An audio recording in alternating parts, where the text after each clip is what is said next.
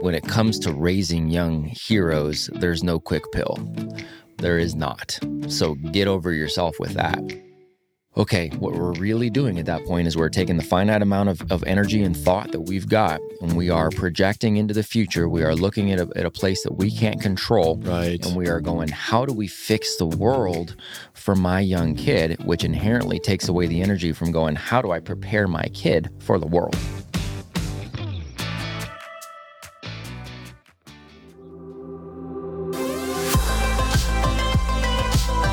Welcome to the Choosing Greatness podcast, where we explore the stories of ordinary people who have made an extraordinary impact by finding their greatness. It is time for you to find yours and live it out. I am so excited to finally be launching episode 1. I want to thank each of you for giving this a listen today. I am your host, Joseph Dalton. The purpose of this podcast is to help you discover the greatness inside you and live it out. Today, I am joined with my friend and mentor, Matt Beaudreau. Matt is a father, husband, founder of Acton Academy, and co-founder of the Apogee Strong Mentorship Program for teenage boys. Matt is an international speaker on the topics of parenting and education. If you are a parent, you will want to listen closely. He is passionate about raising up strong leaders for the next generation, and I'm excited to talk with him today. Matt, welcome to the show. It's an honor to have you. Honor is mine. Thank you. I appreciate that. Appreciate the awesome intro and always good to connect with, always good to get to connect with good people, but good people that are dads too. Sure. That's just an extra bonus, man. So, yeah, no, it's an honor. I'm ready to dive in here and talk about some of the things that you've had experience with and the things that you're passionate about. You have a great way of instilling a new way of thinking with parenting and education. And that's what I've latched onto in the last couple months. So you refer to kids as heroes. Yes, sir. And you also, talk about their inner genius and how they're born with all the tools to become that genius. That's right. And that hero. And I think as parents, man, we all need help guiding that and pulling out that genius and that hero. My wife and I, we use the word intentional. Mm-hmm. And so how do you take that intentionality and really deposit those things into your children to bring out that genius? Yeah. I mean, I love the way you framed it and the way you started this whole thing. The myth, there's so many myths, and I think that's really where we're starting here in the way you frame this is all the myths that we have to overcome as parents. One, that you can be a perfect parent. More and more people realize, okay, there's no such thing as being a perfect parent, right? But one of the things I always encourage parents to do is to realize their job is to still try to be the perfect parent. Sure. Right? The standard should still remain perfection. So we've had this interesting shift in our culture where, we're open and honest about failures, which we should be. We are more apt to say, look, man, you messed up and it's okay. And that's a great thing. We should be there. But we're also starting to slide a little further down that scale where we excuse the same mistakes over and over and over. And at some point, we got to realize that if we're continuously making the same mistakes, well, we're actually just choosing something. It's like the everything in moderation crowd. That usually means you're going to consume something in excess. Sure. And you're going to just say everything in moderation. So I don't buy that because it usually ends up being a cop-out. So that's one of those myths that, we should just let everything slide like that. No, we should be intentional. I will never be the perfect dad. I will never be the perfect husband. I'll never be either of those. I'll never be the perfect leader. I'll never be the perfect brother, son. I will never have perfection in those areas, but I will strive for perfection in every single one of those every single day. But I want to make sure talking about that inherent genius of the young people too. That is the default setting. Right, that is and I don't care if you understand. I'll say understand because this is from my belief system. I don't care if you're looking at it from a creative standpoint, and if you want to look at it from whatever standpoint you want to look at. The reality is when that human being is born, the default setting, and I believe the Creator's default setting for us is a perfect being. That is a being that is got it's got a very specific, that young man, young woman has a very specific purpose. They have a very specific gifting. They have a very specific DNA. And there are ways to unlock that DNA, but there's also ways to shut that down. Wow. Right? There are ways to eliminate all view for that young person and what they can be. It's like it's like training elephants, right? You take that young elephant, you tie them up to a post, and the young elephant, with a small rope around its leg, it pulls and pulls. It knows it shouldn't be tied to this post, and it just cannot get away. But eventually it acquiesces and it just decides, you know what, man, I guess this is just it. Like I'm not going to be able to, get away from this post. And what's sad is that when that elephant is full grown and is this large, magnificent beast that's capable of so much, you can keep it tied to that same small post with the same small rope. And it's not because it can't physically pull away, right? It's because it can't mentally get around those barriers. And so we are taking what we were doing with children, both from a parenting standpoint and a lot of times in the game of school, and we are tying ropes around them very early and very often. So our job as parents, first and foremost, is to make sure that those ropes aren't there. It's to make sure that we keep the ropes away. We look at that young genius as, kind of this flower that is going to bloom. And so our job isn't to go yell at the flower, beat the flower to do what flowers would do.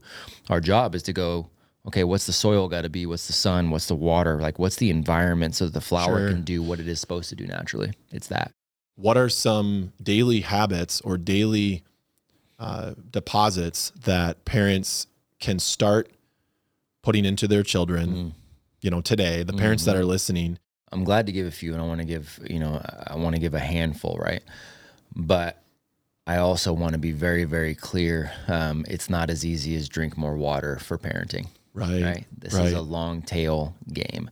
And we're, again, in a culture that values the easy, it's hack is the word now, right? Like, what is the quick hack? What is the life hack? What is so essentially we're being conditioned to go, okay, what is the easiest possible route to something, right? I can work at something, but gosh, if I can take a pill around it and get there quicker, I'd rather do that.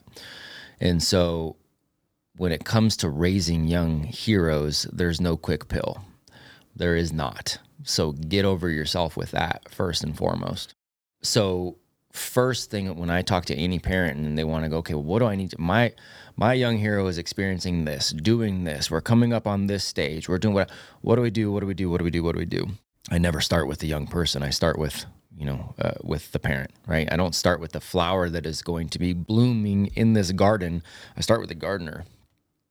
That's where it's got to start. Love it. Modeling. So mom and dad, before we ever get into, okay, well, here's what I need to do to my kids, for my kids, with my kid, you need to fix yourself. And I say that from a very loving standpoint. We all have work to do, right? But it is the leading by example that is going to matter over and over and over again. Because the minute you start giving directions to that young hero, the minute you start setting out a standard for the young hero, you start laying something out that young hero is going to need to take on.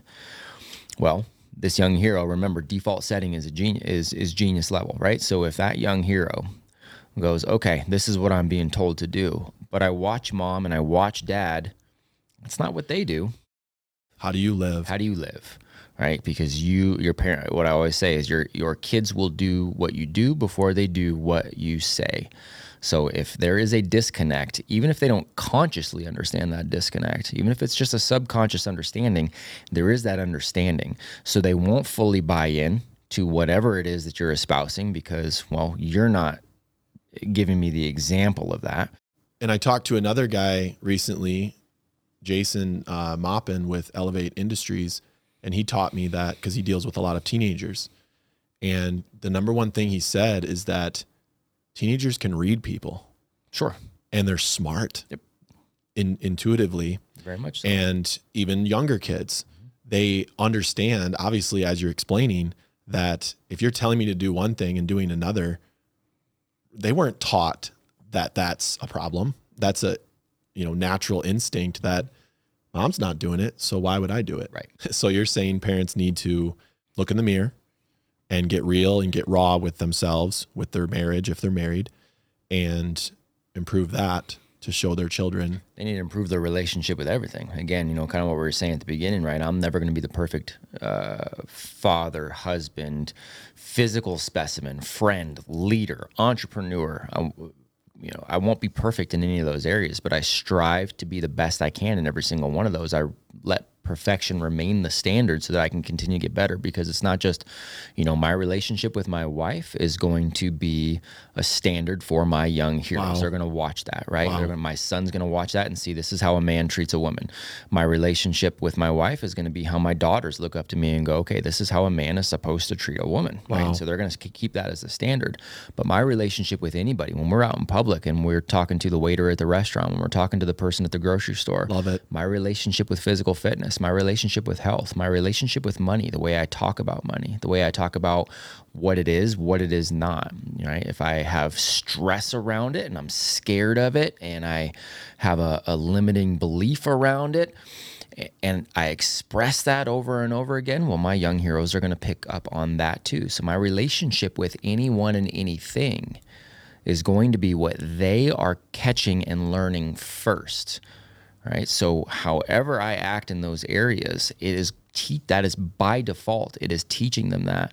And so I want them to see the best version of that. I want them to see an honest version of that. I want them to see a version of that that plays out with how I live my day-to-day life. Because again, if they see hypocrisy, and they may not even know the word hypocrisy, but they understand what that is. Sure. Even if it's subconsciously, It's they get it. Wow. And so not only does that change their view of whatever, little bucket we're talking about here, but it also starts to break the trust between myself and them, right? Again, not necessarily even consciously, but if they start going, okay, well, dad says this, but does this. Harder to bond It's if the much harder to child bond. does not trust the model. They don't fully trust the model that they're seeing, right? And so you're shaking the foundation for them from the beginning if you are not lockstep in line, acting as you are saying you want to act. So I love that, and I appreciate that. So parenting can be scary at times when you think about 10 or 20 years from now. What are your kids going to be doing? Sure. What are they going to be passionate about? Who are they going to marry? Because my, vision of my children is that, like a retirement, right? Like if you work and you're going to retire at 60, you better plan for retirement. Sure. Because you won't get a paycheck after 60 unless you do something to create that paycheck now at age 30 or 40 or 50. And so parenting to me is similar to that in the sense that one day I will have to let go of my children. Yep. Obviously, you're not fully letting go, but physically, from the influence you have in your home 24 hours a day, 7 days a week, that influence and that time expires. And so they get, hopefully not kicked out of the nest, but they will leave the nest and be 100% detached from their parents, free to do whatever they want to do. Mm-hmm. And it is a little scary. Yeah. And so what I'm looking for on a daily basis is how can I equip and train and coach and help and encourage and cultivate those boys to be solid, ready right? to go, ready to be sovereign. Right? And what you're saying is by living by example is probably 75% of that. It's a huge step. It is step one. And you invite them along your own journey along the way, right? You want them to be what? You want them to be sovereign individuals who are capable, who are happy, who are purpose-driven, who are impactful, who are living a life of service, who are living a life of their own design. You want all of these things, right? I ask, I have rooms full of parents, thousands upon thousands of parents over the years.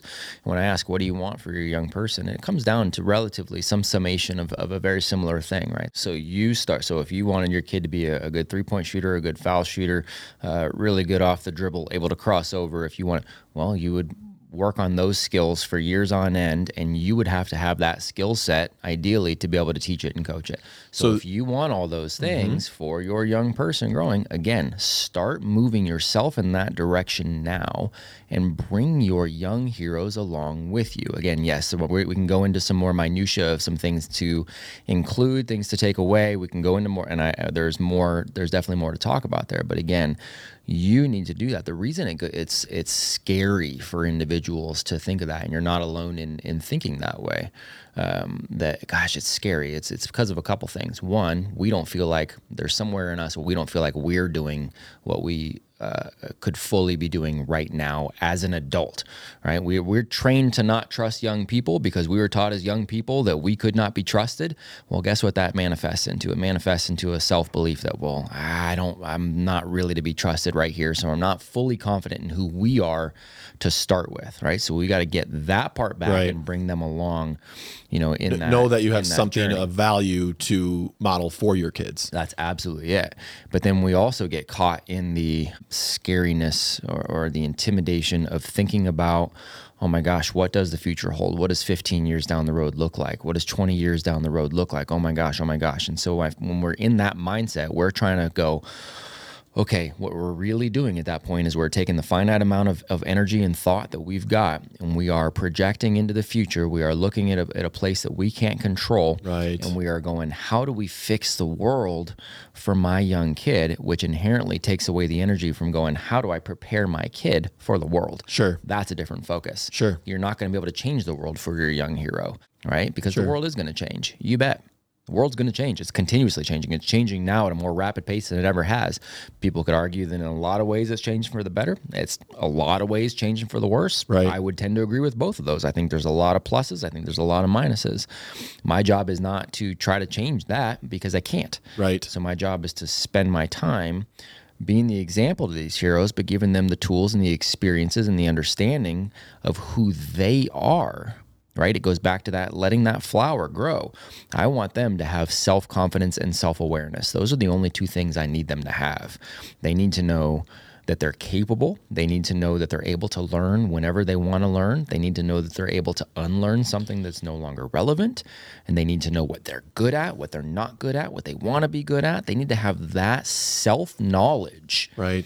And if they have that, and the confidence to go, and I can grow in any area I want, then it doesn't matter what the world looks like, because then they're able to take it on, and we're going to be taking it on together.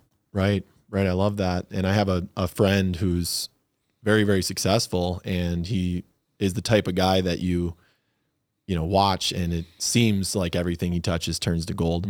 And a massive amount of confidence and success and history with business. And I talked to his dad once, and I asked him, about raising him. Yeah. And basically he, if we can use this word, a healthy form of brainwashing his child into saying, you are made for greatness. You are strong. You are capable. I mean, we're calling these kids geniuses. Yep. And so why would we not treat them that way? That's right. It's setting the standard high, but it's pulling out what they're capable of by believing that that's possible. That's right. And it happens. It's all of those things. It's the belief that it's possible. It's verbalizing to them that you believe that's possible, but it's also giving them experiences to draw back on so that they believe it too, right? There's a lot of, it's the affirmation. We're in an affirmation generation where it's, look in the mirror and tell yourself you are great, you are loved, you are worthy, or whatever these, the affirmations are, right? Well, there's plenty of research to show that when you do that with young heroes, it works for a very, very, very small amount of time when they're younger. And then as they get older, that needs to be tied to something. That needs to be tied to at least an effort in something, right? And so that you can tie the, oh my gosh, you are amazing because. Right. It's almost like they know it. Now they need to believe it. Now they need to believe it. And they won't believe it as they get older if they're not seeing it manifested in certain ways in their life, right? So tying that to, and I don't tie it to outcomes, it's, oh my gosh, man, I love what you are doing right here. I love what you just created. But more importantly, I love the time, the effort, the dedication that just took. I love that you did something that you thought was a mistake, and instead of quitting, you decided to get back on the horse, and you decided to try that again, and you decided to adapt, and you decided those are the things that I want to praise. And that's part of that, praising as a parent, is you praise inspirationally, but you praise the act of something more than the outcome. You praise the high value sort of things. When my son opens the door for my wife or his sisters and he's like, ladies first, I will praise the crap out of that, because that's a value-based action. Right. And so it's praising inspirationally around those kind of efforts and values. Of course, you're going to have to correct at some point too, but you correct calmly. Praise inspirationally. So when you see your children do what you teaching them to do, you essentially acknowledge that, and you really break it down for them to understand. My view for my oldest is, I'm not giving you all these guidelines and lessons and tasks and expectations because I want to make my life easy, but it's to give you the tools that you will need for your independence, which is just a few years away. That's right. We call it in our home like a caught ya, right? Yeah. So we'll sit our kid down and we'll say, we caught ya. Yeah. And they're like, what do you mean? And they're used to it now, and we'll just totally break down the experience at Costco when you grabbed the cart from the lady in the back of the parking lot and took it for her. These acts of kindness, these little sparks of, if we're so quick to correct them and discipline them and snap when they're wrong, let's do the same thing when they're right. Do the same thing when they're right. And it's, that consistent effort. So it just becomes, this is just what we do. So we've got these 11 family rules that we have. And the whole point of that is that becomes consistent of just who we are. We make a habit out of these values being ingrained in our life. This is who the Beaudreaus are. This is who we are, period, end of story. So it doesn't become, when you use the example at Costco or whatever, and you're helping somebody out, that's great. It's just what we do. It's not even, it becomes I don't normal. Praise my kids anymore for, brushing their teeth every day, right? I don't praise them anymore for that. It's just what we do. Well, if you make this kind of living, you make this value-based, character-based living just what we do, then it's not like you're having to go over and above. It's just like, yep, that's what we do. And when my son opens the doors at this point, I just go, hey man, you just did that because you're a good man. That's what good men do. And it's just, boom, knuckle. And I acknowledge it, make sure he knows that that's still there. And now I don't have to go over and above. When he first did it, the first few times, I'm like, oh, dude, you just opened the door. You're a good man. Like, this is awesome, dude. This is exactly, I did that for a while. And then it becomes common and I still acknowledge it. Sure. But I'm not going to go over and above, because then it starts to get silly, right? And it's just like, okay, this is what we do. And so now we can raise the bar and like, what's the next, what's the next level? That's really winning is what you're describing is, every champion that we've watched, Michael Jordan, the moment he won the championship, he what's next? Talked about the next year. That's right. And you collect these wins in your life and habits. That's it. And you keep going. You keep going. Patrick Bet-David was on my podcast, and he was talking about, if you peak in high school, you have lost. And it's so true. And I know so many people that are there where they just go, yeah, man, but gosh, when I was 18 in the high school, and it's cool to relive those memories and nostalgic, and like, that's fine.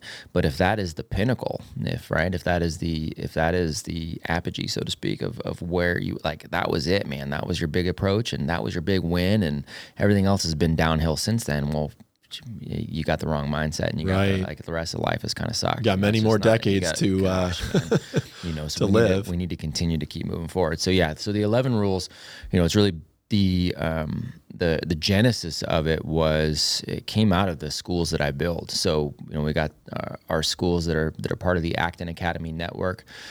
And a big part of the acting campuses is having a studio contract. And studios is what we say, instead of classrooms, we have mixed age groups. Instead of, you're just with the date of, people that are the same date of manufacture as you, like a conveyor belt school would be. You got kind of these mixed age groups, and you have your studio that is like your sacred space. So we have a studio that's got 5 and 6 and 7-year-olds.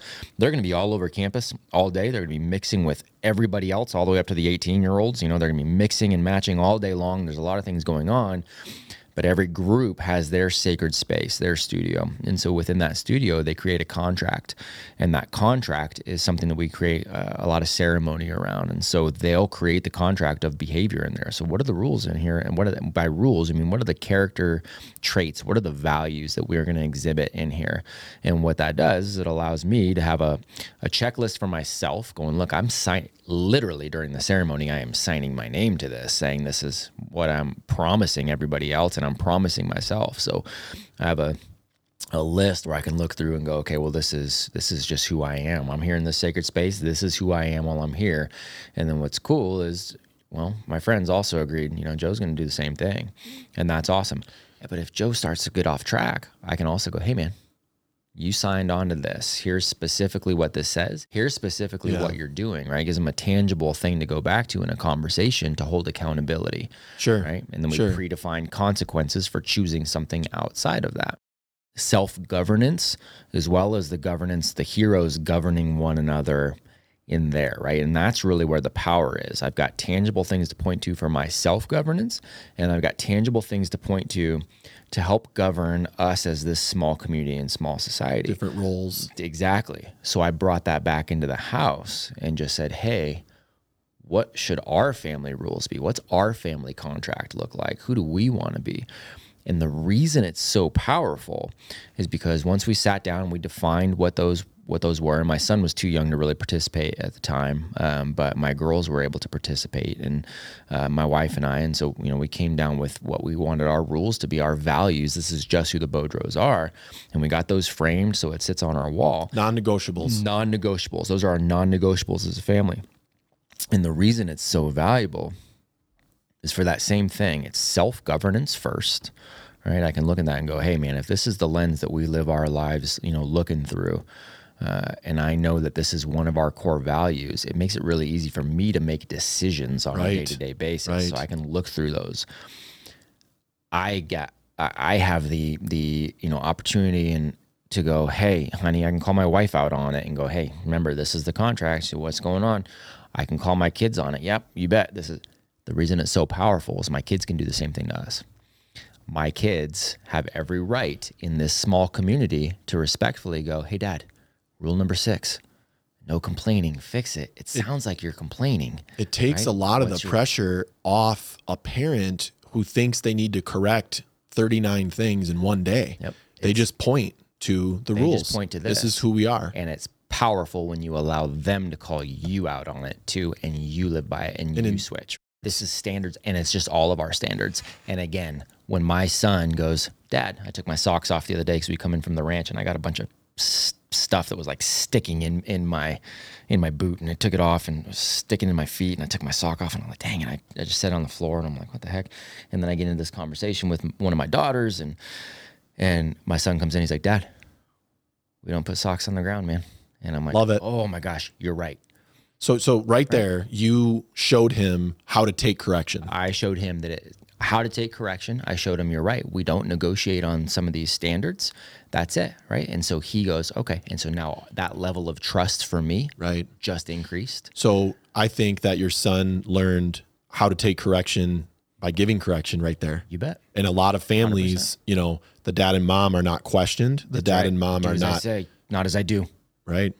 Right. And that's powerful. That's right. So you're giving, I think a lot of what you teach and believe in and have watched flourish in children becoming adults is giving them power, giving them decision-making capabilities, projects. Bingo. I mean, the schools you set up, they're self-governed by the kids. They create the rules. They call out their classmate if they're out of line. Bingo. And my goodness, as a parent, that takes so much pressure off the feeling of thinking that you need to control this chaotic environment every day. It just puts the pressure back on you to make sure you're leading by example and that you're consistent, right? That you're consistent in making sure you're living to the standard, you're calling them out, you're letting them call you out. It's just that consistency. It's that habit of greatness, right? It's that habit of whatever the word is for your family or whatever those values are. It's the habit of all of those. And so, and I'll loop back in to answer your question around Acton too. But, when you talk about habits. You're talking about, what eventually creates your character, which is, it's who you are, right? There is one of the rules in our house that we stole the verbiage from Jocko Willink, but it's discipline equals freedom. And so people ask me all the time when they meet my kids, they go, oh my gosh, how do you discipline your kids? Oh, dude, those are like, I just met young adults. How do you discipline your kids? How do you discipline your kids? Like, that's the word that they use. And I always tell them, I don't discipline my kids. We've shown our young kids how to be disciplined people. So you teach them to be disciplined human beings. And by disciplined, we just mean they know the habits that create winning in life. They know what those values are. They know how to operate in any environment because they're looking through that lens of a winning, effective person, right? They're looking through that lens already. I know my kids are 6 at the time of this recording, 6, 9, and 11. They are 6, 9, and 11-year-old adults. I know 40-year-old children. I know 6-year-old adults. Love it. Right? It's a choice on how how intentional you are around your life. My kids are very, very intentional, and that is not in a militant way. It is not in a, oh my gosh, we got to follow the rules here, here, and here. No, they've experienced the power of it. So they're excited. When I say discipline equals freedom, they are the most free young people I have ever seen. And when I say free, I mean peace of mind. They are so happy. They are content. They are motivated. They are driven. They are curious, all because they've learned to be very disciplined in the intentionality around their day-to-day life. And if you set those standards at an early age, Bingo. They already have seen the rewards 100%. of self-discipline. 100%. It's that foundation. I have a philosophy or a quote behind this, which I think is in line. And winners win and losers lose. And as much as that's cliche or short or simple, it's actually pretty deep. And my point of that is that there's a reason winners win and there's a reason losers lose.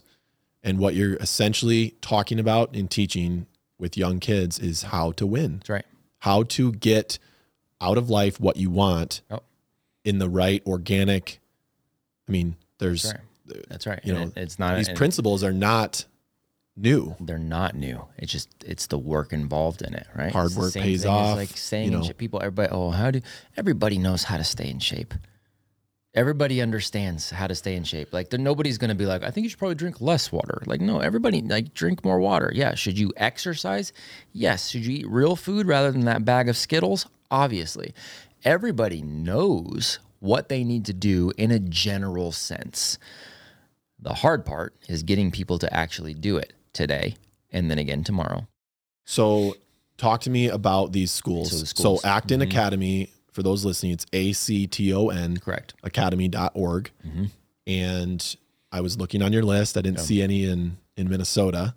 So you take a, what do you call them? An ambassador or an owner or not a this isn't a franchise, but it's similar. Yeah, it's similar. So we really are building a network of individuals. It's a network of, I want to make sure this part's clear because people go, oh, okay, well, I'm not a teacher. I can't do this. No. We're looking for a network of entrepreneurs and parents. The ideal candidate is an entrepreneurial parent. Right. Somebody who I've got young kids of my own, and I've got this entrepreneurial DNA where I want to go ahead and create a solution to a problem. I want to create it first and foremost for my own young heroes that I'm raising, and then I want to go ahead and expand that and welcome other young heroes in our, in our environment, in our community. So that's who we're looking for. So we've got this network now that's about 300 deep, individual owners in, wow. I want to say we're close to like 40 states and maybe 25, 26 countries out of those 300. And so it's a network of people who are deciding to build a better educational model that is able to continuously adapt as the world adapts and to provide a real educational experience versus school. I always differentiate between the two. Schooling is a system. It's a system we've all grown up with. It's become a major, maybe the biggest religion in our country. And that's how I refer to it, is because it's really hard for people to break the habits of schooling. They're very tied to it emotionally, even if I can get them to see the faults intellectually, and I can walk them through an intellectual process of like, this is how it looks different. The emotional attachment to it is really, really, really, really strong, right? So, we differentiate that, but we're creating real educational environments, and we're working together to collaborate on what that looks like. I mean, essentially, you're creating an environment where they are educated in a fashion that brings out their inner genius, like we talked about. Bingo. It brings out that artist, the entrepreneur, the business owner, whatever they're called to be. And so the Acton Academy is like a school in the sense that there's a building, right? Correct? A brick and mortar. Brick and mortar, and young people show up. Okay. And are we talking K through 12? How many students are in the average academy? Yep. So sovereignty of the owner, and I love that you guys homeschool, and I always tell families like those are the options. And if you and I talk to a lot of families too that say, we can't homeschool. There's no way for us to do that because, and I'll tell you this, probably 50% of those I can, if we shift some priorities around, we can still make it work. Sure. Obviously much harder for us. My heart goes out to single moms and all that. Like I get all of theirs. Everybody's got their, right. Everybody's got the excuses. Sometimes they're valid. Sometimes they're not. Sure. Sometimes it's a reason. More often than not, it's an excuse, right? So I love that. I say either homeschool or find an Acton or build an Acton. To me, those are the things you need to be thinking about. So for the typical campus, it's sovereignty of the individual owner, right? So that individual owner really gets to kind of play with. Again, that's where that entrepreneurial DNA comes in. Like you get to play with kind of, where do you want to go with this? So sure. Some of the campuses will start and they'll have, they'll start out with just 5 and 6 year olds, which is, by the way, ideal because you're setting a foundation, that mindset. It's really hard to bring a bunch of 14-year-olds that have been traditionally schooled, conveyor belt school, and all of a sudden give them a bunch of ownership and say you're going to be self-directed. It's a unicorn that does that. Sure. I mean, it really is. So ideally you want to start with a younger age group. And some of them will start with 6 or 7 of them and then just organically grow into where they're adding more and more, age ranges. My campuses that I've built are we don't use grades, but K through 12, so to speak. So we got 5-year-olds all the way up to 18-year-olds and everywhere in between. I try to keep my physical campuses to 150 to 200. We don't want to go really over that. And there's some social kind of sociology studies to show that, because what happens is you start to go over that 200-ish mark and you start to lose community. You can't really know everybody very well at that stage. Sure, so we try to keep it to where, because I want the 5-year-olds to know the 18-year-olds, the 18-year-olds to know the 5-year-olds. Keep the quality versus quantity. Yes, everybody knows, and they're going to be working together closely, and so they all know each other. So that's the average size, 150 to 200. If you can get to that mark where it's really running itself well there, and you go over that, well, then we usually would launch another campus. Wow, I love that. That's amazing. That's a lot of locations and a lot of impact that you've created. And that's huge. It's awesome. We could probably do several more podcasts about the stories just on that that have come out of that environment. Yep. So it's you're essentially teaching how to garden, how to bring out the best of what a child is meant to be. Exactly. And we're allowing for the flowers to grow versus teaching the flowers to grow.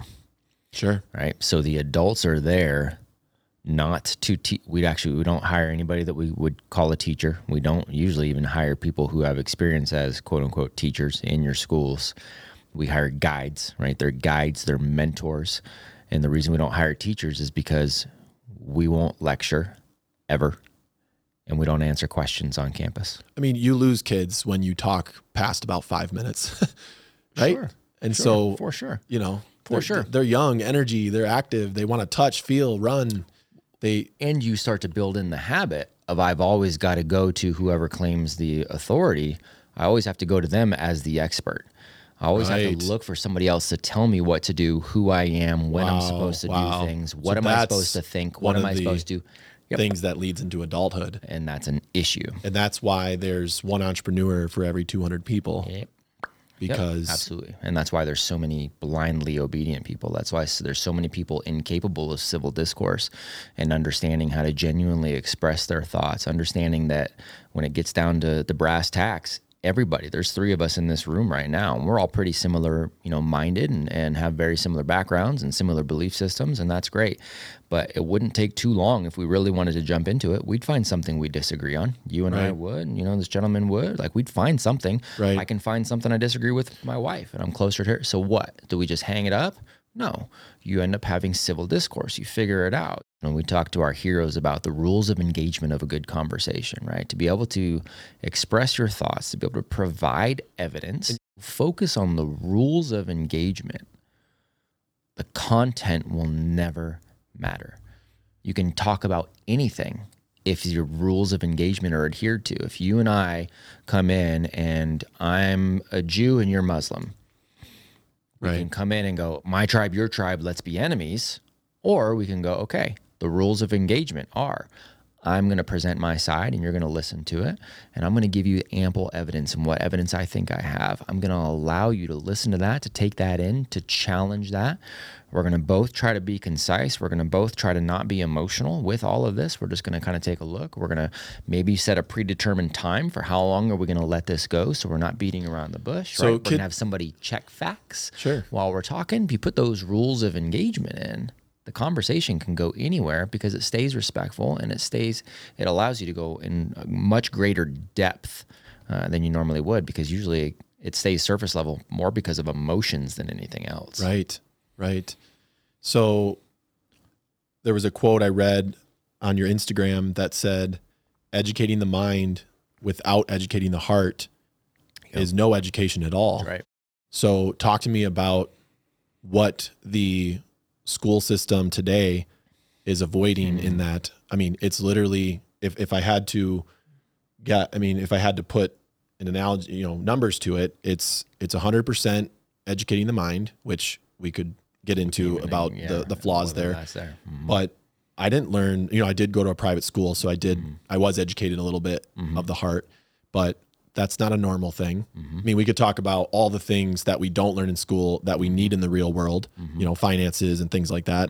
But in this case, heart is so powerful. That's where your character is. That's where we're so obsessed in this world with the outside of people, the image, the stuff, the business moguls and the Instagrammers and this model of models almost, right?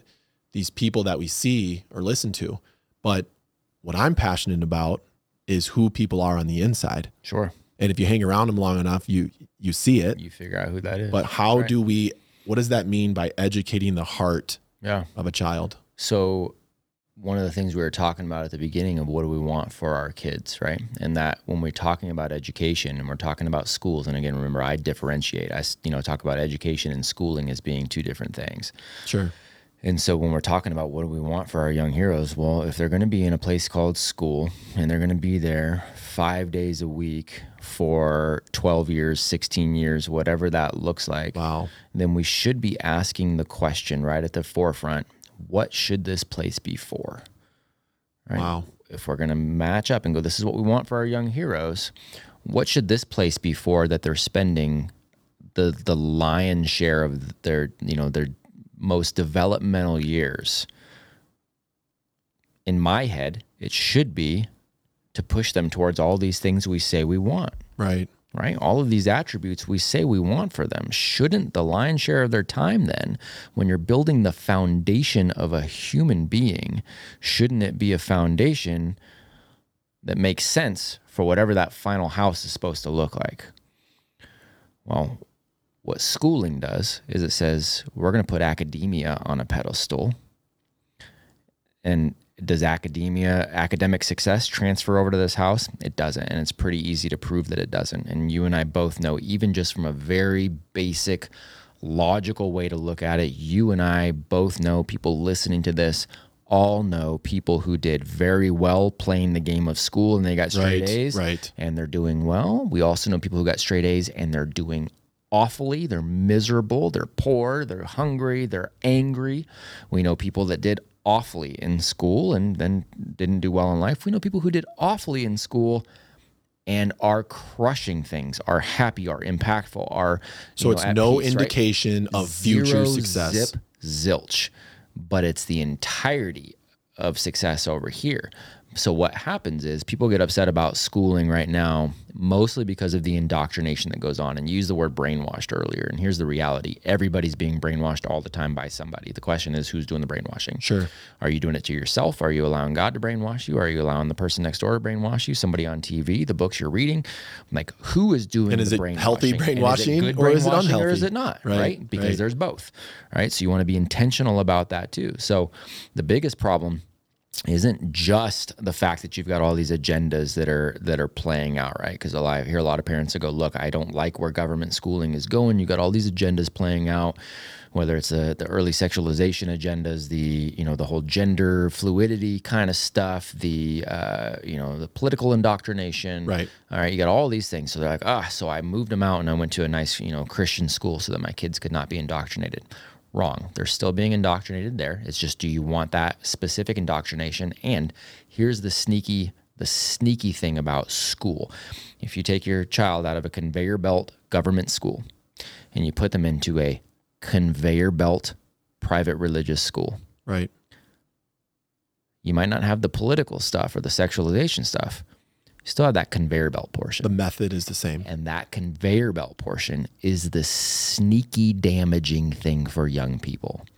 Because what you're doing is you are building habits. You are ingraining habits. You are ingraining a mentality. You are ingraining a mindset that they will almost assuredly never break free of. You are putting ropes upon rope upon rope on that young baby elephant, that when that young baby elephant then needs to go out into the world as a large elephant, he or she cannot break those ropes and they stay encaged. It's those habits that are the sneaky, most damaging things in conveyor belt schools. I think a lot of parents start homeschooling and they try to set up their home to be a school. Recreate school. And, we've done school at 10 p.m. We've done school on a Sunday. We've done school in the car. And what does done school mean? Right. What does done school mean? Does that mean I'm focusing on academia together? Right. That's what we've been trained. So that's a great segue, because what does homeschooling look like? What are the benefits, and why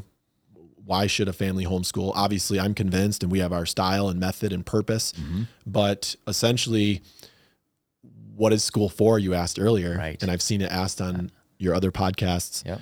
And so I guess my belief is that from an academic standpoint, I would like for my children to know how to read, write, and do math. Right. And each one of those takes about 50 hours total. Exactly. You talked about algebra being a course that, however old of a kid can pass in about 50 hours of time. Total work. And so since those only take maybe an hour a day of, the books or the whatever you're using as your tool, what do you get to do with your child the other 4 to 5 hours a day?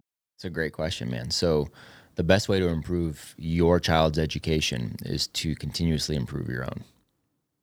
Okay. So again, it goes back to that parent leading by example thing. So it's continuously improving your own, and you're bringing them along in this journey of life. You are sojourners on this hero's journey, right? Where you're maintaining your own curiosity about, how do I grow? What's next? What's out there? What can I explore? And you're bringing along this fellow traveler on. You talked about journey, how to learn versus what to learn. It's a how to learn, and it's how to experience. So the timing of this is cool. We're launching our homeschool, our homeschool course around this to help parents understand all of these concepts. But wow. So like this morning, I live on, not everybody lives on a ranch. Got it. I get it. point is, I'm giving the example of this is where we are right now, is we live on this ranch. That ranch has a lot of responsibilities, and responsibilities on feeding animals, responsibilities on fixing shelters, responsibility on, tending to the garden, responsibility on harvesting animals, responsibility on a business side of that where we sell some of these animals to local restaurants for food. My kids are involved in every single aspect of that. Wow. None of those have academia involved in it. You're almost partnering with your kids. That's exactly what you're doing, is you're partnering with them, right? So, yeah. So that's first and foremost. I'm partnering with them on all the things we're doing. Now, yes, we have very different opportunities that we've made sure that we have the ability to, that's fantastic. What I tell parents to do is, as much as you can bring them along, and that may be you went to work all day and you come back and now you've got to cook dinner and you've got to take a look at the family budget and you got to pay the bills. Cool. Guess what? That's all educational. They should be cooking the dinner with you. They should be sitting down looking at finances with you, even if they don't fully understand it. They should understand your game plan around how I'm going to do finances, and now I'm going to work out. Hey, they can come work out with you. Wow. Right? All of that is education. None of that is school. It's called real life. It's education. Right. 100%. And I think parents needed to hear that, and I needed a reminder of that for sure, because I think the key there is slowing down. Mm-hmm. And, I'm a 100 miles an hour guy, just going 8 directions and trying to put out fires and get back to people and do what I do. But intentional is that key word there, where if I'm, fixing, well, I don't fix lawnmowers, to be honest. Yeah. But let's pretend you did. I'm a sales guy. Let's say I knew how to fix a lawnmower. Let's pretend you did. Not going to happen. But, well, my 12-year-old can replace the wheel on his dirt bike because we have a mechanic friend that came over, and my 12-year-old latched onto that and learned, and then he did it himself the following time. It was a lot of work, but he did it. For sure. Or dad could go, hey, I don't know how to fix that. I don't know how to fix that wheel on that bike either. Why don't we learn this together? There's this thing called YouTube. There you go. Let's see what we can do. I do want to speak to the parents that have their children in a government school that may not have the option or even necessarily the desire to put them in an alternative education method, whether that's homeschooling or Acton Academy or Montessori or, these other methods, which are great. But the parents that have their children in a government-based school can include their children in all and any of the activities that they do as an adult. Mm-hmm. One of the myths is that, you'll learn that when you get older. Mm-hmm. You'll understand when you're an adult. If you speak to your child as if they're a genius, they will be. Yep. The thing I mentioned earlier about my friend who's done so well in business, he didn't know not to. Yep. That hit me like a ton of bricks. You normalize what you normalize. You normalize greatness. You speak to these children as warriors. You call them dragon slayers. That's right. And I love that. And I love your hat you're wearing, which says savage gentleman or savage servant. Mm-hmm. I've heard the guys you're affiliated with, which I want to mention here in a moment, but it's this ability to be strong, powerful, aggressive in the sense of attacking the things in life you need to attack with the same ability to be soft, heartfelt, emotional. Correct. There's a myth again with men that we are supposed to be these big, strong, guys that don't cry and don't admit when they're wrong. And that's just bull crap. Or you're supposed to be the affable, bumbling buffoon, or you're supposed to be the ultra soft, or none of those are true. We are designed as these beings that are able to ride the outskirts of both, right? There's a time and a place. There's a time and a place. The savage gentleman, right? You operate on both sides. Operate on both sides of that. Yes, you're going to live the majority of your life as that gentleman, but you want to have the capability, right? It's what Jordan Peterson talks about, and he's really kind of paraphrasing Nietzsche when he's saying that, the best men are capable of violence. They're dangerous men who have that capability under control. Right, and that's it. And I can promise you, the most humble, kindest, most giving people I know in my life are the most dangerous men I know. I love that. I love that. By far. Right. By far. It's you talked about your son getting into jiu-jitsu, which I think is amazing because that's exactly what you just talked about, which is the ability to cause some massive damage in 5 seconds to another person. That's right. But the self-control and emotional intelligence to hold back when you need to hold back. When you need to hold back, and you almost always need to hold back, right? And what's cool there too is you actually develop confidence because you've done those things. You've done the hard things. And so then you don't have to waste your time trying to prove yourself to somebody else later because you've already proved yourself to yourself. So we'll talk about a few resources for people listening. actonacademy.org. You guys can find out more about these schools that are all across the nation, the world. It's amazing. I had no idea there was that many locations, and that's a huge impact. ApogeeStrong.com. Instagram is Apogee, which is APOGEE program. Talk to me about that if you could, because I have a 14-year-old, and I've watched a few of your YouTube interviews with leaders, mentors. That's such a powerful concept to plug children into people that are out there. Because I'm one guy. I can't do everything by myself. I have gentlemen that I look to as well so that I can grow myself, that I can grow opportunities for my family. Everybody needs that. And it doesn't mean that there is a hierarchy where ultimately we're all looking to one guy, although we should all be looking to, to God, in my opinion. Obviously, you should be looking to God, but it doesn't mean that there's a hierarchy of men. It's more of a circle, right? Where I get so much value in certain areas of my life from certain guys because they're further ahead than I am in understanding in specific areas. And then they may come back and get the same kind of value from me or from somebody else. And it's this continuous circle, right? And for our young heroes that we're raising and our young men, I mean, it's just as valuable. It's the same model you have at Acton. It's the same thing. Younger looking to the older, it's older teaching the younger. That's right. It's and that lives in real model, world. Man, it's a continuous journey. Joseph Campbell, we talk about him as heroes. We use Joseph Campbell's framework of the hero's journey. And if you look at the framework of the hero's journey, it's this multi-step journey that is in fact in a circle, right? And so it's ever continuous. And so, what we're doing with Apogee Strong is we understand, yes, look, dad should first and foremost be the inner voice. I always tell dads, you're the inner voice for your young heroes, especially your young men. That inner voice that you and I have, when we sit there and we start talking to ourselves and we're thinking and whatever, that inner voice for the young men, it starts out, that's dad's voice. Wow. So that's a powerful responsibility that we have as dads, right? Because we're framing internal guide. We are that internal guide, right? But as they get older, they inherently are looking for other people to add to that internal coaches narrative. They're looking to, so that's where it comes in. Is it going to be a coach? Is it going to be a great mentor here? Or is it going to be this kid down the street who hasn't had a good upbringing and who's going to try to bring them the other way? Is it going to be, right? And you're going to have the reality is going to have this amalgamation of all that. So that's why intentionality around relationships and it's another one of the down. People say, what about socialization? Gosh, why do you homeschool? What about socialization? Don't they need to be around other kids? Sure, being around other kids is great. Do they need that? Well, so you want 90% of their influence to be other kids who may or may not have had really good upbringings and are going to influence them and have no life experience. You want them to be the main influence and not me and not my friends and some intentional mentors and some of these people that are definitely going to steer them in the right direction. That's your idea of socialization, right? And so that's what Apogee Strong is all about. So what is the ages of these boys? How do they get involved?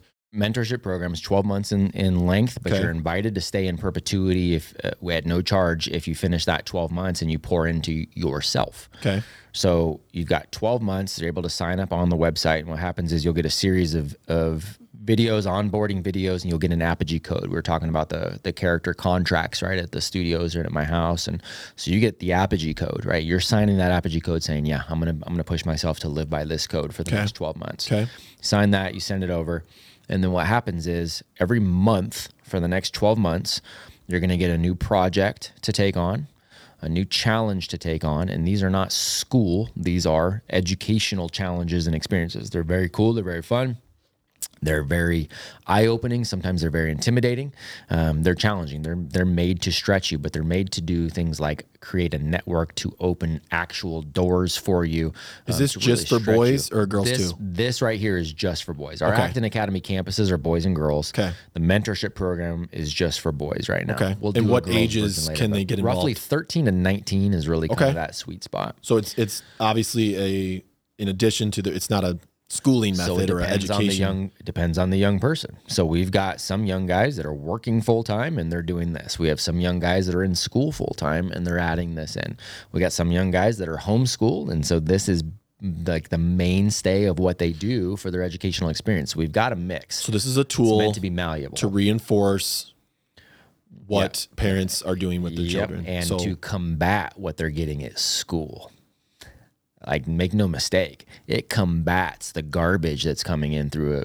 So this through is schooling. perfect to the question I had earlier, which is what are some things that parents can do for their children to guide them to where they want them to be, in addition to their schooling? Yeah. And Because so if they're in that government school, because I remember you asking that question. So if they're in that school, the first thing what they need to realize is, you said, if they're in the government school as opposed to alternative schooling like Acton or homeschool, what they need to realize first and foremost is that the government schooling is alternative. That's alternative. Homeschool, what we do at Acton, life experience, that's education. That's the way it's always looked. That's the way it works for humans, period. This system you're putting them in is the alternative, and it's an alternative that is failing. So I don't want to ever downplay that. I understand that there's circumstances. I get it. But understand that what you're in essence doing is going, look, for 2 meals out of the day for 16 years, I'm going to give my kid McDonald's, and then I'm going to try to combat the healthiness when they come home.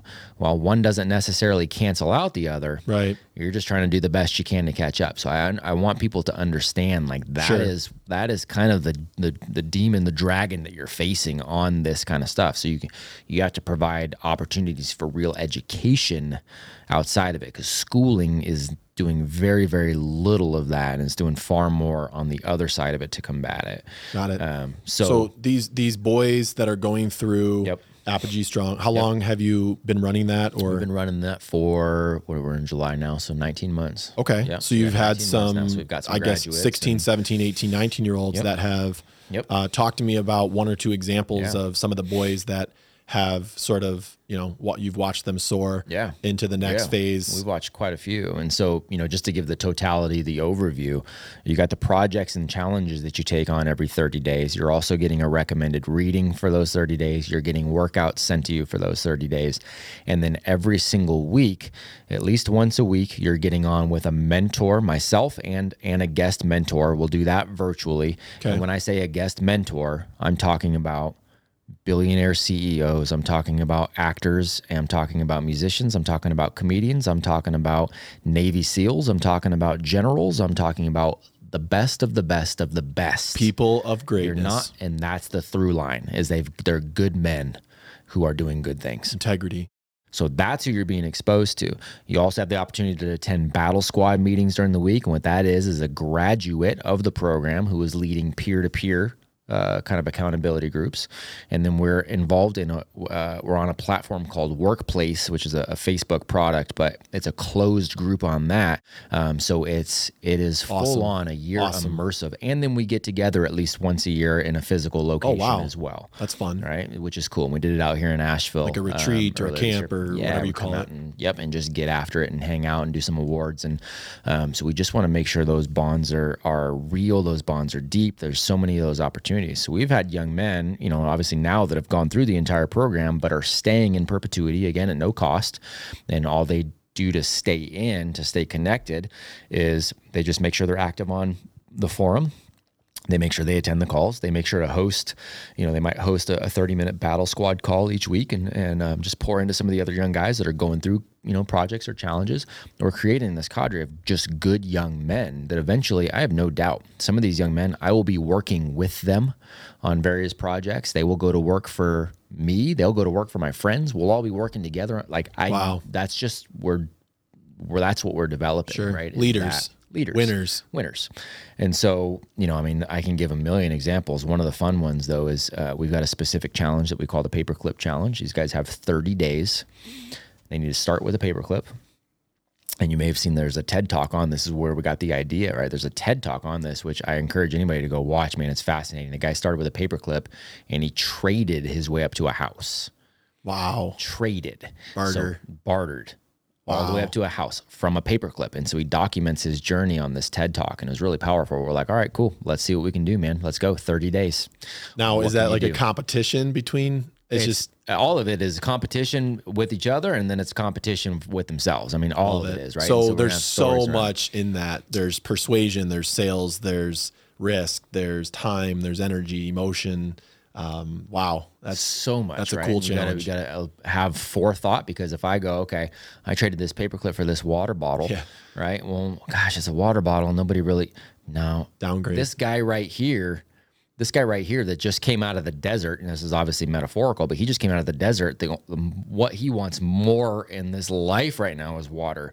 So I might give him this and get a huge jump. He might give me his pocket knife, and then all of a sudden. And so that's a metaphorical, because if I can go, all right, what I know, to me, this is nothing, but Joe collects those, and this is kind of a rare thing for him. He would be stoked for this. He'd give me something really rad, right? So there's that thought process. Right. There's a lot that goes into that project. Well, it just makes them think too. I mean, making your children process something and create is powerful. Yep. So when we've got a young man who got his very first truck ever. Wow. 16-year-old man, his first truck. Started with a paperclip. He never spent a dime. Love it. Amazing.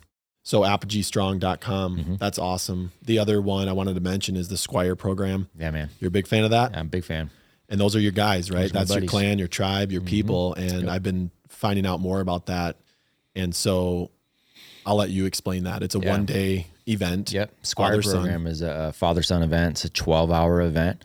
And it really is a 12-hour immersive for fathers and sons, where they're going to go do some hard things together with other fathers and sons. And they're gonna struggle physically. They're gonna struggle mentally. They're gonna, potentially have some emotional breakdowns, or definitely gonna have some physical breakdowns. And they're gonna strengthen the bond between father and son by being pushed to their limits with other fathers and sons. Yeah. Powerful. And it's a smaller, not smaller, it's just a different version of, my same friends that run the project for men, for grown men. And that one is a 75-hour process. Wow. And is a very high attrition rate. We're not trying to push guys out in the Squire program. We want every father and son to get through the entire 12 hours, right? So, but it's hard. And, and the 75-hour, the project, not everybody will make it through, and that's intentional as well. Love it. Yeah. So that's squireprogram.com. Mm-hmm. I think it's 12 through 15 years old. Yeah, right around there. Yep. For boys and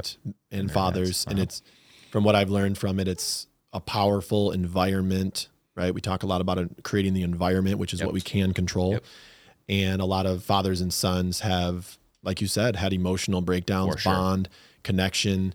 And again, another thing that, a lot of homeschooling is creating experiences, and that's an experience they will not forget. They get, sweaty, muddy. They jump in an ice bath. They run. They climb. They take risks. They have some awesome leaders. You have some awesome leaders running that. And the cool thing Navy about SEALs. man, Ray Kerr is the lead instructor in that, and he's a Navy SEAL. Bedros, is really the founder of the whole thing. Bedros is a phenomenal entrepreneur, has a great story of escaping communism and escaping abuse as a child, and he's worth $250 million at this point, starting this fitness franchise. And I mean, he's a genius entrepreneur, right? He's a brilliant guy, raised the Navy SEAL. Aaron Alejandrino is a mixed martial arts expert and physical fitness stud. Steve Eckert was a Marine, Special Forces. Matt Schneider is ex-cop law enforcement, but runs multiple businesses as well. And I mean, look at them. They're pouring into these kids. Bunch of studs, and they're pouring into this next generation. That's what every dad needs with a teenager. You do. And these experiences, man. You know, like you said, collecting experiences matters, but being intentional about the experience too. You can collect the experience of, you know, going forward, and every Friday we get the experience of we're going to go put Hot Pockets in a microwave. Like, great, man. You're not going to draw anything on that and learn anything. That's an experience. Right. But what are you taking away from that? Did that change you at all? Right. Right. And that's, again, there's a quote of, you know, teach me and I'll remember for a few days, or, you know, include me and I'll remember for a lifetime. That's right. why. So make it something that's worth remembering. The biggest things I remember from regular schooling that I grew up in is the field trips, right? Because I got to see it, touch it, feel it, and I remember it. That's so right. there's a lot of things that parents can do for their children that were shared today to help guide them into being what we all want them to be, which we've talked about: strong, capable, kind, confident. And so I really appreciate, Matt, your time, all those nuggets I'm going to take away, and a lot of parents listening. There's hope for our future, but it takes men like you to step up. If you have a light to shine, you better shine it. That's right. Because otherwise the darkness will take over. Always remember, there's always hope, but hope should never be your strategy. So we knocked it out of the park today. It's awesome. This was awesome for those that want to improve their lives and their parenting and everything. This was so packed full. So you guys take action and go on, find Matt on Instagram. He's very active there. There's a lot of gold, and make your family standards, right? Yes, Let's sir. point our kids to what we want them to be. You bet. And make it happen. So Matt, Thank you, brother. thank you so much for being here. Pleasure. Please keep shining your light and keep fighting. Thank you, brother. Awesome. Honored to be in It a was fight an with you. honor. Thank you for listening to the Choosing Greatness podcast. If this has inspired you, please be sure to share it with 3 to 5 people. If you'd like to take a moment to write us a review, we would be so grateful. Until next time, thanks for listening.